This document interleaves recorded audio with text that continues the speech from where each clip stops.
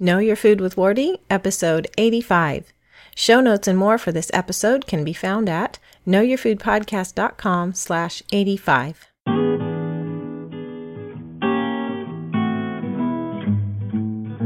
Hey everyone, welcome to Know Your Food with Wardy. I'm Wardy in Southwest Oregon, a traditional food blogger at gnaufglins.com and knowyourfoodpodcast.com. I'm glad you're here. This is the podcast where we're all about ditching those poisonous processed foods, breaking free from the conventional food paradigm, and instead embracing whole foods raised, saved, and prepared with traditional methods. It's fun, it's delicious, and it's healthy.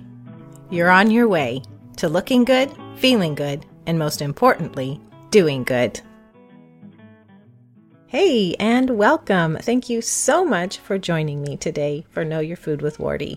Let's begin with the tip of the week. This comes from my friend Tara Kelly. She posted this picture on Facebook, and I asked right away, can I share this on the podcast? It is a great tip for packing salads to go in a mason jar. But the important thing of it is how you do it, the order you do it. Well, here's what she says.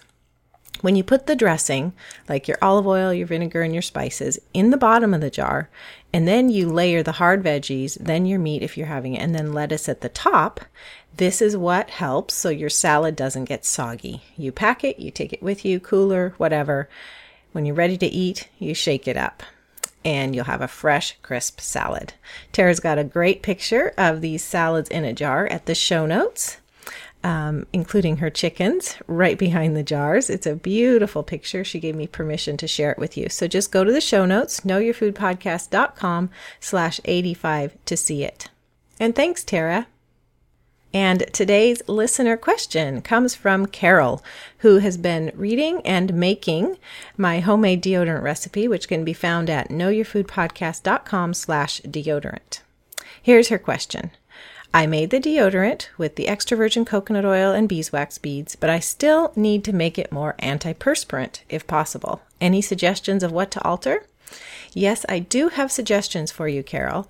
If you are tolerating the baking soda all right and are not ultra sensitive to baking soda, you could increase the baking soda and reduce the arrowroot starch accordingly. But make small batches and increase just a little at a time.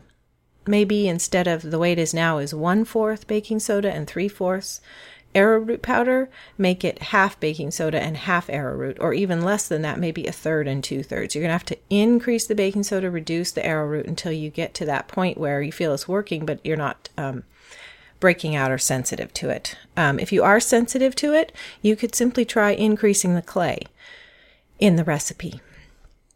And you don't need to really make any other adjustments on that, but, don't go hugely overboard on the clay or you'll end up with a drier deodorant. Another thing you could do is to increase the tea tree oil, essential oil.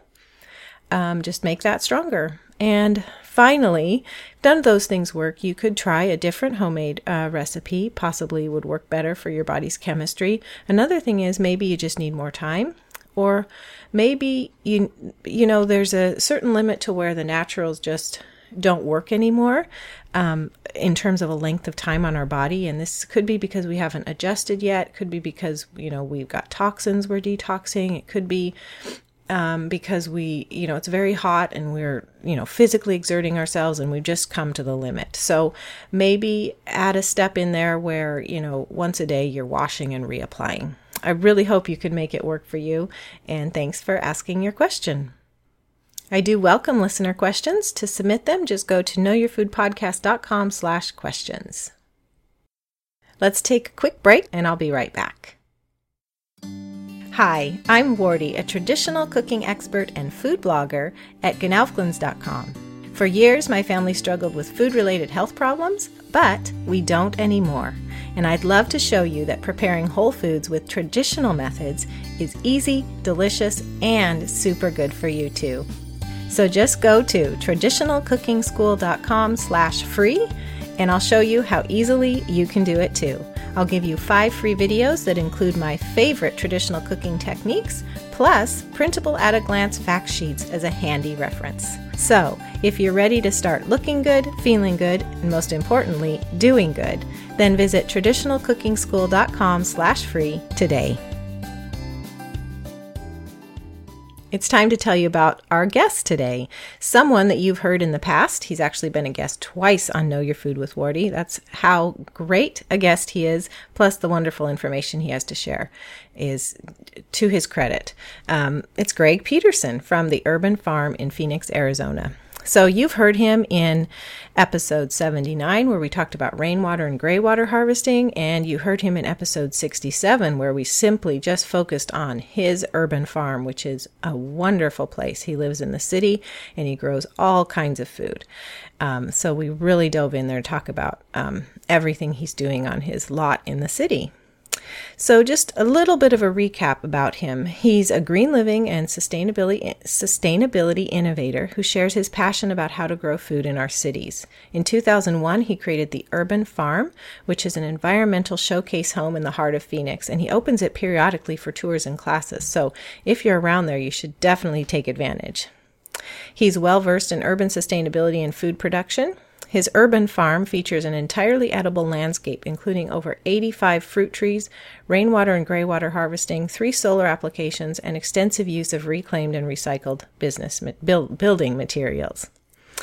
So definitely dive into those previous episodes to get to know more about the urban farm. Today, we're going to talk about urban farming with a special thing Greg's doing. He has a free webinar you can attend if you live in the city, or even if you live in the country, but you're interested in doing more with your land, doing more with your space. You can learn a lot from what he's doing in urban farming. So his webinar is free for you, and it's coming up soon. So go to knowyourfoodpodcast.com/urbanfarmwebinar. It's about to run about a week from now when this episode is released, but even if you can't attend on the date, you want to register. And if for some reason you're listening to this weeks later, Greg has promised to make it available again. So still go to knowyourfoodpodcast.com/urbanfarmwebinar so you can check its availability and get in on it no matter what. It's going to be an ongoing thing, and Greg has so much information about urban farming. And he's going to tell us more about this webinar in the interview coming up. So that's what we're going to turn to now.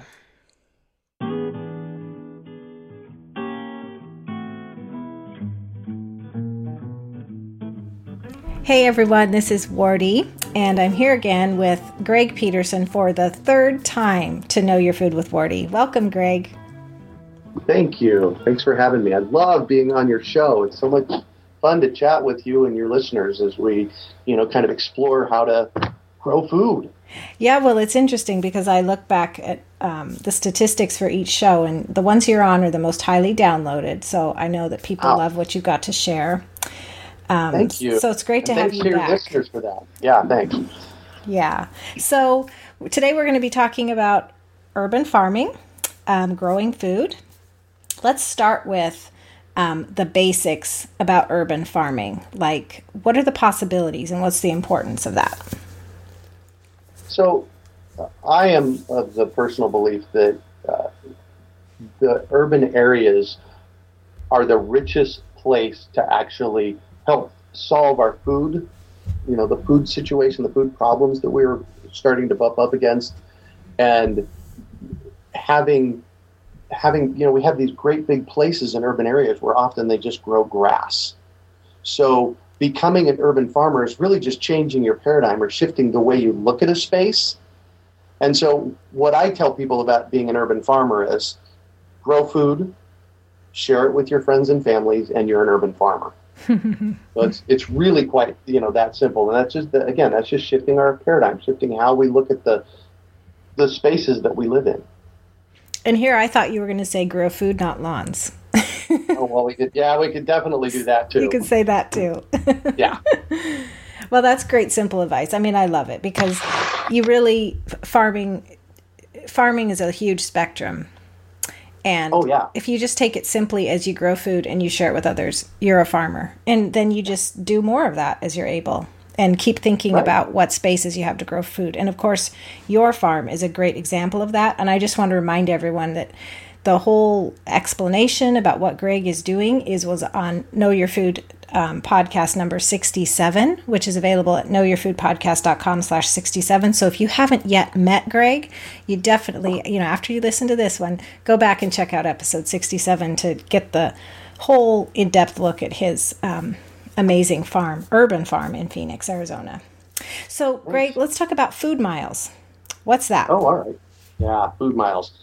Food miles are the amount of miles that food travels from where it's grown to where it's consumed. And the food miles are pretty significantly detrimental to the environment because of the amount of gas and transportation costs that it takes to move food. And the average food miles in the United States is 1,500. Wow. Yeah. So, and that's the average.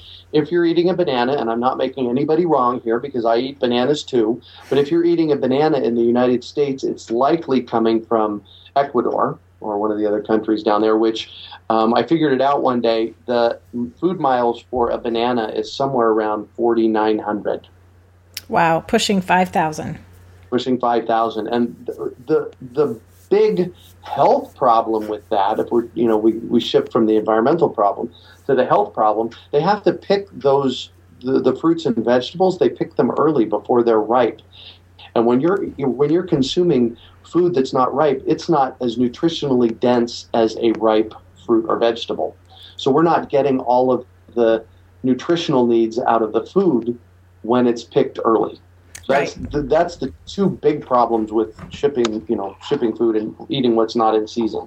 Right. I'm so glad you brought that up. And the other issue with health, of course, is if the food isn't ripe when it's picked, it gets to us, and they may do artificial things to ripen it. So then you may have chemicals or, gas, however they ripen it. So, the consequences are huge. So obviously it makes sense to shorten the food miles and hopefully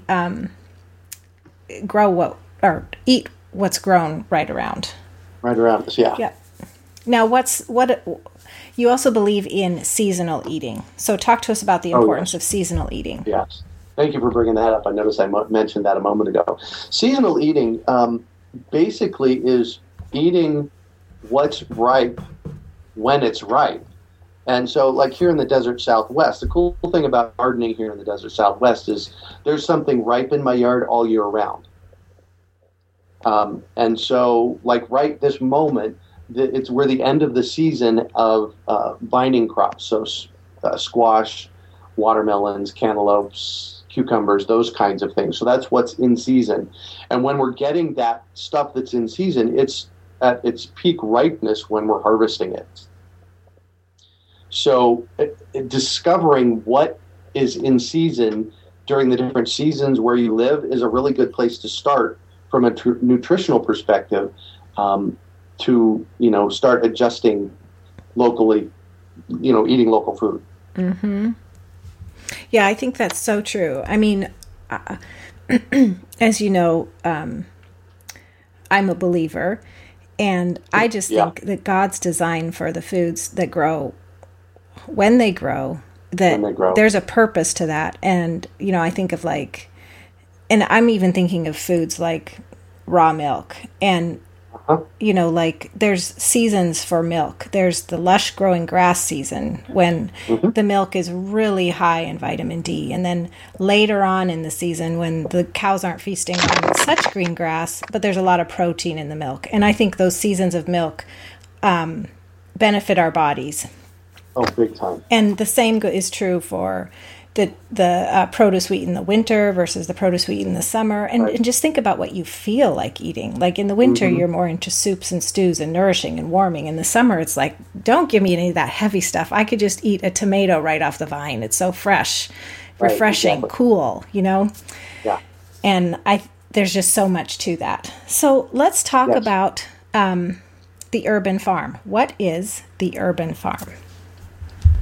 The urban farm is the house where I live. It's right smack in the middle of Phoenix. And for those of you who aren't familiar with Phoenix, Arizona, there's 3.5 to 4 million people that live in this valley right in the middle of the desert.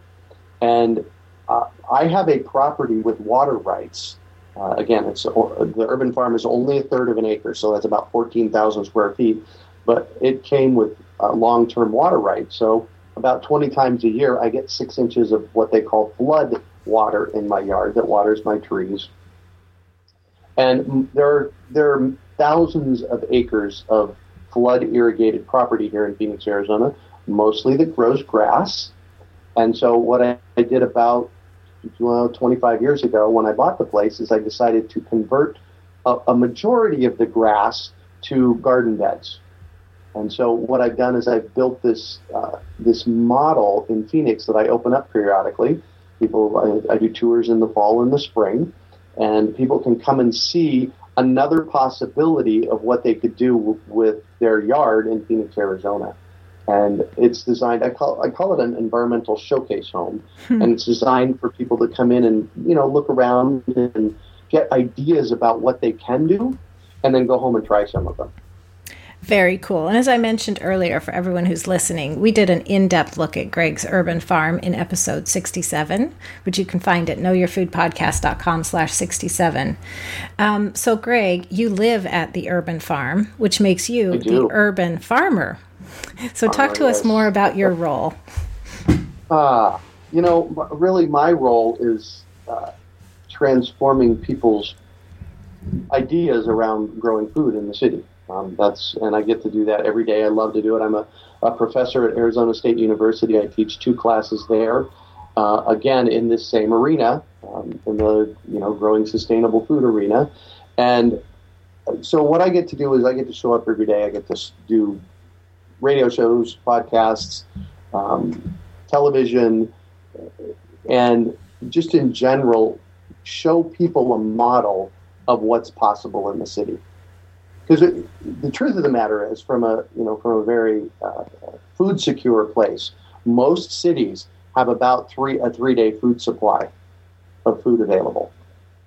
So part of what propels this conversation forward for me is getting people to think about that and to start planting and planning the infrastructure for a long-term food supply in the ground.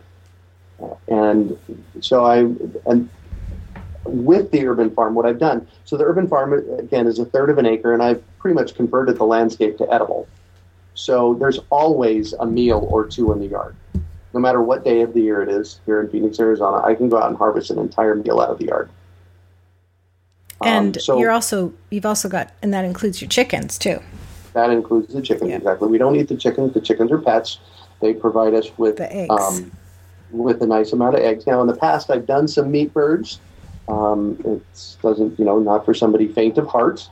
Raising and then butchering a chicken I did it because I'm not a vegetarian, and I wanted to experience that, so I knew what the process was. That's good. And after that, I'm much more of a vegetarian. Oh, but you're an educated vegetarian, right? Exactly. Yeah, I mean, the beauty of raising our own meat is that we can do it very humanely. But of course, there's the side of it that you get to know the animals. Yeah. We are about to butcher some lamb that we've raised all summer, and we had a family discussion this morning, and we've mentioned it for a couple weeks that it's coming up. But one of the kids was like, "What?" But she's okay. I mean, she knows. But it was sort of like you just have to change your mind that that's what's going to happen, and then you're very thankful, of course, because it's very good. Yes, what we're able to grow. Yeah, exactly. And when I had done this, I fished when I was a kid. So I caught fish and, processed fish when I was, fishing as a youngster. But as an adult, I'd never had to kill something to eat it. And, the first thing I did is I just blessed the animal. It's like, thank you for, what you've done on the planet. And, that's where I started. I had to, because I was taking the life of something which I'd never really done before. So it was an experience, that's for sure. Yeah. So as an urban farmer, a very experienced urban farmer, can you talk to us about, we've kind of hit it, but is there anything more to say specifically about why people would consider being urban farmers or looking into this? There's the food secure piece. There's eating what's in season and eliminating food miles. I love my house because I measure it in food feet rather than food. Then there's the third piece, and this is a really important one for me, and probably I would guess a lot of your listeners. And then that's exactly what's going into your food. Yeah. I'm organic at the Urban Farm for 25 years, and I know what's in the soil. I know how I've created the soil. I know what I've added to the soil as additives, as fertilizer. I know what's in this food. So the food comes to me with my knowledge to be very clean. And so that's really the third piece of why you would want to grow your own food. And then there's the plugging into nature piece as well. Right. Yeah. Just going out and being with nature and seeing life happen and seeing the absolute magic that happens in my yard every day is awe-inspiring. How much time do you spend out there, would you say? Not nearly enough. Because you are very busy. Yeah. With the educational stuff I do, probably a half hour a day right now. Yeah. Well, you've also got all these systems with your rainwater and your gray water and what the chickens are moving through, and then you've got so many perennials. Yeah, go ahead. Am I right? I always get confused. Perennials are the ones that grow. Year after year. Yeah. I mean, so you've set up so many systems that in your half hour you're enjoying and maintaining, and you still, every day, you could, and you do, gather a whole meal from what you're growing. So it's a testament to systems and the beauty of it, because... go ahead. That's, I've studied permaculture now for 25 years. And I like to call permaculture the art and science of working with nature. Mm-hmm. And what you just said about systems is so true. Because what I've done over the past 25 years is I've put systems in place so that the system and nature manages the space. And then what I do is a minor impact on a daily basis. Yeah. It's a little tweak here and a little tweak there. That's having nature do the work, so I don't have to work so hard. Yep, and that's so smart. And it's smart, but it's smart on so many levels. I mean, it's smart just if you're interested in time and efficiency, but of course I think most of us should spend more time outdoors enjoying. But it's just so smart because it means that the things that are growing are doing what they should be doing. Yeah. They're not fighting. They don't have disease. They're flourishing. So the systems are working in their favor too. Exactly. So we've been talking about a lot of the big picture things about farming, and I keep mentioning urban farming, but I think a lot of these apply to no matter what kind of farming, urban or out in the country. But let's talk about farming in the city in particular. Okay. Like, what kinds of things should we be considering? What kind of farming are we doing in the city? And just talk specifically about issues that come up with urban farming. Great. Well, so one of the big issues, and I get this question a fair amount, and that is, well, what about the pollution in cities? Oh, great question. Yeah. It's like, what do we do about that? Because we've done a pretty good job of polluting our cities. Well, and the truth of the matter is we've done a pretty good job of polluting our country as well, the country space as well as the city space. You typically, if it's in the country, it's because we've been throwing all kinds of petrochemicals at the farms to keep, pesticides and herbicides and those kind of chemicals. So we have to take that into consideration in both places. And if you have a concern about pollution in the city, there are ways to work around it. One of my favorite things to do is called aquaponics.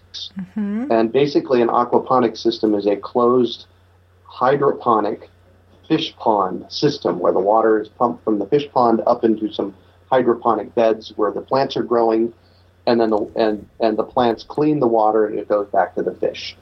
So, and then the fish poop, obviously the fish fertilizer in the water is fertilizing the plant. So it's a really eloquent system, and it's one possibility if you're really concerned about the pollution that's in space in your space.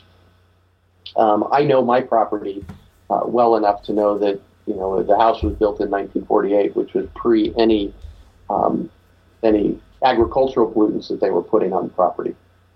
So that I purposely found my place, and it's a pretty clean space for that. So that's one big consideration to urban farming. The other one is the discovering your space. And there are so many that I mentioned aquaponics. There's hydroponics. There's aeroponics. There's raised beds. There's traditional organic gardening in the ground. There's all these different kinds of things, ways that you can grow food. And what I encourage people to do is go spend some time in the space and observe and figure out what's going to work best for you in the space. Cool. That is great advice. When you were talking, so it's a process of observation. Yeah. Mm-hmm. What about you were talking about aquaponics as a way to purify your space? Mm-hmm. What if somebody's not doing aquaponics? Is there some level of purification that's just happening by cultivating lots of plants in your space? Yes, absolutely. In fact, there are plants that actually can take heavy metals out of soil and out of water. Cattails do a really good job of those that kind of thing. Mushrooms, interestingly enough, mushrooms are one of those great equalizers where they come in and they're actually picking up the toxins. And so there's so many different kinds of things like that you can just look to nature as a way of purification. And that just takes some research for what you're concerned about. So what's a good place for people who are interested in urban farming? They're in the city.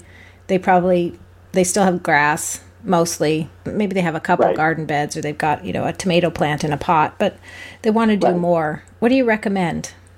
Well, I've been looking for a long time to see, because I do what I do here pretty widely in Phoenix, and I've been looking to see how to expand that past Phoenix. And I've designed a series of webinars so that people can actually plug in and start thinking about what would it be like if I started farming in my yard, and what are the different things that I need to consider. So I have a new webinar coming up here. It's called From Backyard to Balcony: How to Grow Your Own Food Even with Limited Time and Space.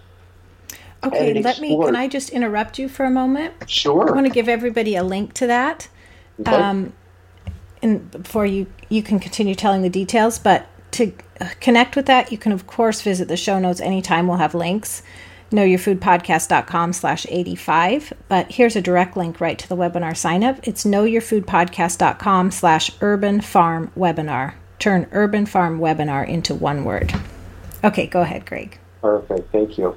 So really what I've come to discover is that there are so many things that you need to consider, and they're not hard considerations, but there's so many things that you need to consider before you ever put a seed in the ground in order to be successful. And people don't go there. People get excited and they want to plant a tomato, so they go to the local nursery, they buy a tomato, stick it in the ground, and it doesn't live, because they haven't taken the time to think through the process of what does that tomato need. What does it need light? Does it need heat?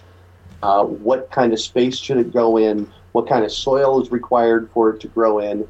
And so one of the big things that I distinguish, and we talk a lot about this in this webinar, is what are the 6 ingredients that you need to actually begin doing in order to successfully grow food. Great. And the first one is observe. What I do is I have people in the classes that I teach and the webinars is I have people close their eyes and go mentally stand out in their garden and think about all of the things that there is to observe in the space. We have pests of all kinds, all the way from birds to rabbits to bugs to neighborhood pets. You have the sun. Here in Phoenix, the sun is an essential thing to take into consideration, because if you plant on the west side of a structure, that means your garden's going to get western sun, and western sun can cook your garden in no time.